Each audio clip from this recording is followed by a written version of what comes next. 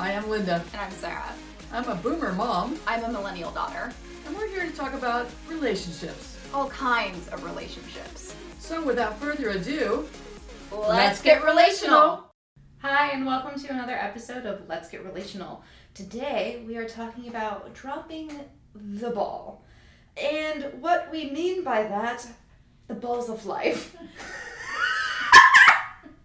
Okay, literally, imagine, all of your responsibilities and obligations are a ball that you're having to juggle, and you're trying to keep them all up in the air because that's how you keep the ball going, right?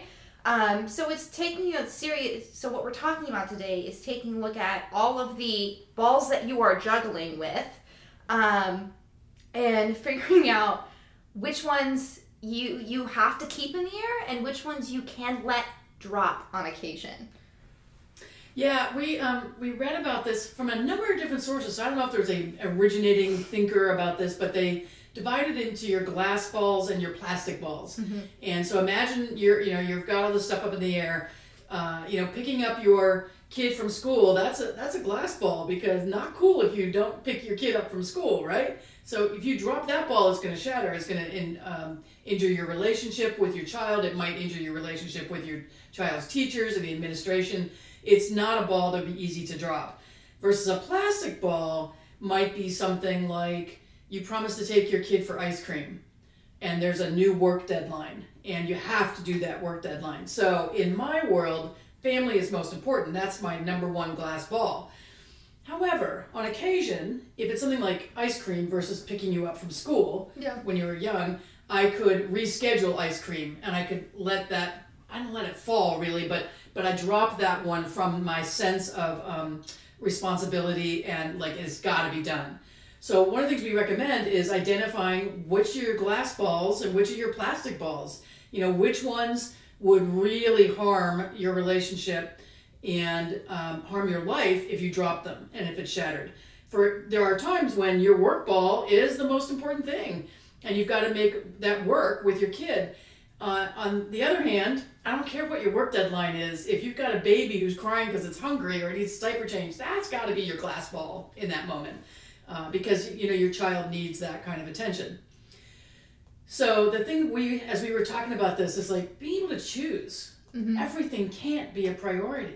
No, and that's why it's you have to look at what are your priorities per day. Because that's the other thing. It's not going to stay the same every single day because there are extenuating circumstances that can occur any minute that may change what needs to be prioritized. So it's just knowing which are the ones that you should really keep in the air and which ones, should something happen, that you can, miss on occasion. Yeah. And the other piece of that is really looking at how many balls are you trying to keep in the air and why? Are you overextending yourself? Mm-hmm. Have you volunteered for everything in creation at your place of worship? Have you volunteered for everything at your grandkids' school? Have you volunteered for everything in your service organization? And does it all make you happy? Is it all really worth doing still? Mm-hmm. And sometimes it is, and you've got to be able to figure out what the priorities are in any given moment and in a season. So people who are tax preparers, there's a certain part of the year they don't plan on vacation and they don't plan on doing a lot of volunteer commitments. They know if they're doing taxes, they're doing taxes. And that's all that they've got in their viewfinder. They just can't, they can't juggle anything else. That's got to get done. They've got clients, they have responsibilities. So as you look at your life, look at what are the things that you could let go of if you needed to. What are the things that don't make you as happy anymore? What ball do you want to lay down and just say, you know what, you can go, somebody else can pick you up. I was volunteering at something recently, and I realized how many of us were of an older generation and how much we need to make sure that we've got the younger generation enrolled in doing this stuff. So I was in a post for 3 hours in the direct sunlight, and afterwards we were doing an evaluation of things, and I said, it's not good for anybody to be out in the direct sun for that long, but as we're getting older, that is not a very safe thing to be doing, and we really need to look at that. And so I had tried to put that ball down and not volunteer, but it was my friend doing this event and I just felt like I really didn't want to let her down and contribute to her feeling like she had too many balls that weren't going to make it work. And so I did that thing, but I am not going to do it again if it's going to require me being out like that with no breaks in direct sun like that in the summertime. And so I'm okay with that. I'm okay with like looking at where I'm overextending myself and where I'm putting my health at risk for somebody else's needs, and where I'm putting somebody else's happiness above my needs and above my own happiness. And sometimes I think that's the right thing to do. I know certainly in raising you, there were times when I put what I wanted on hold to make sure I could get what I knew I wanted her to have that she also wanted. I didn't want it more than she wanted it. It was like we've talked before about when you were going to college. I didn't want her to go to a really great college and to go to college right out of high school if that wasn't what she wanted, because it's very hard to carry that burden for somebody else too. Yeah. And so like really looking at yourself, if you had to choose, if you have too many balls in the air and you're just feeling frazzled and worn out, if you had to choose, what could you let go? I think that's one of the most important things to think about is what can you let go of? Because, we're told we're supposed to, we're told we need to do all of these things. We got to focus on all of these things. All of these things should be a priority, and they can all be a priority, but there needs to be a list, right? There has to be, they can move, they can change, and it's also knowing that sometimes when people tell you this needs to be a priority, you can actually counter that and say, no, that doesn't need to be a priority for me. Because everyone's going to prioritize things differently, and you don't have to follow the expectation of something needing to be prioritized based on someone else's own opinion. Versus if it's like a work scenario and like you're working on a project or something, like there's going to be like a standard set of priorities you're going to want to follow. But for day-to-day life stuff, like if someone's telling you like, oh, you need to prioritize, getting like exercise in the morning. And you're like, I don't like exercise in the morning. I like exercise at night. I do better exercising at night. You can exercise at night. You don't have to follow that priority. So it's just determining what works best for you and how you are able to prioritize things, because what works for someone is not necessarily going to work for you. So you got to figure out what works best and what makes you feel good for how you're prioritizing things. Like for me, my morning is very different than my mom's. I don't do journaling, but I do write, and I have to write on my book, but I like to get up early and then I do a little thing and I make my tea. I always have to make my tea. And then I do my writing for a while. And then once I feel like that's complete, then I'll do something else. But that's not what my mom's morning routine is like at all. But we both are able to come to work together and be like, yeah, let's do it.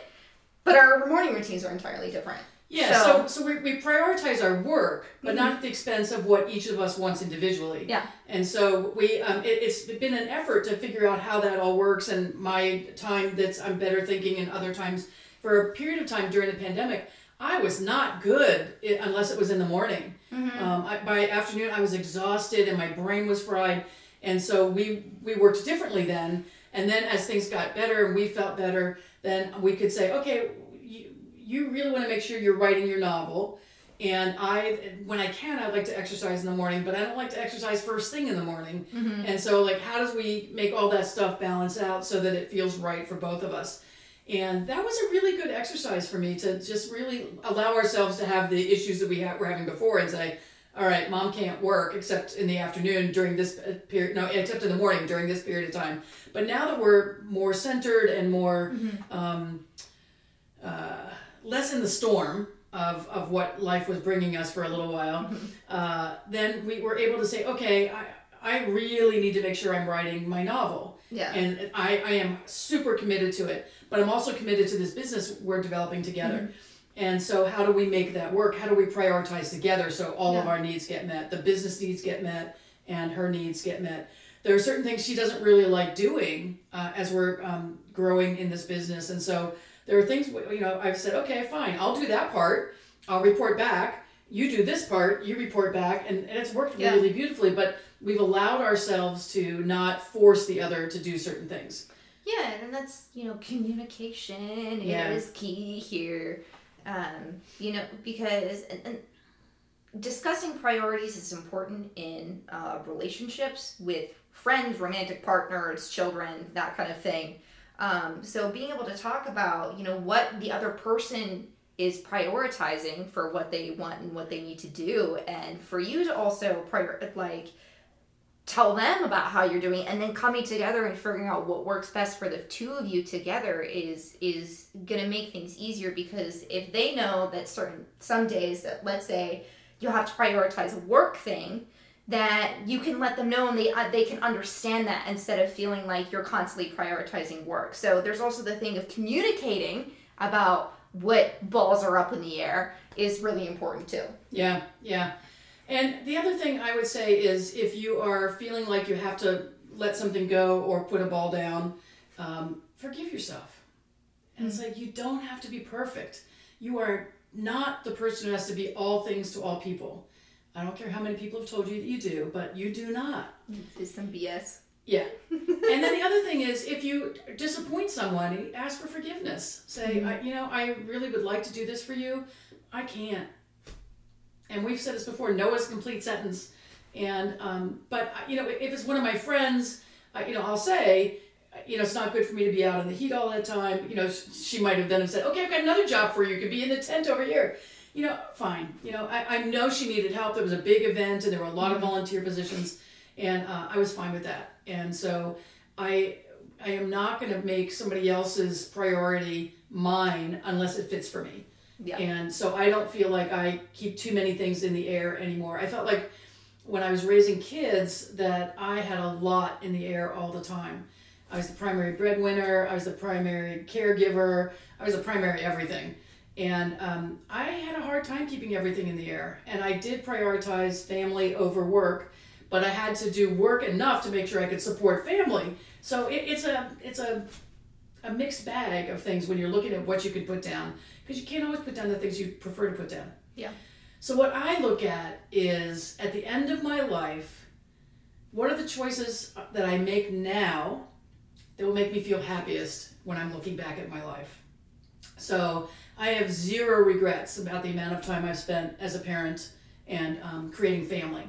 I have zero regret about how I show up in my friends' lives. And I have zero regret about a number of things. And honestly, I don't have too many big regrets yet. And as I get closer to the end of my life, I may look at, I wish I had done that, but I doubt it.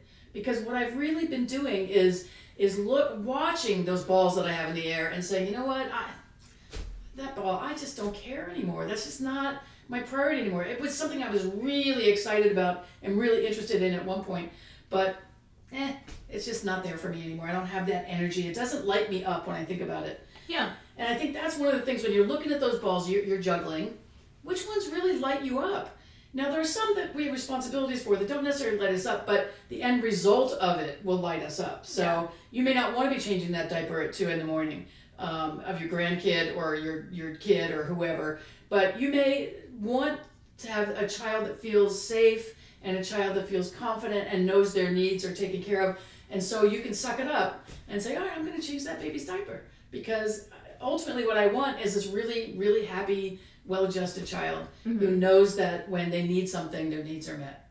And so as you look at each of these aspects of your life and what you're juggling, what you've got up in the air, just experiment. Try on the jacket of laying that ball down. Try on the jacket of laying them all down.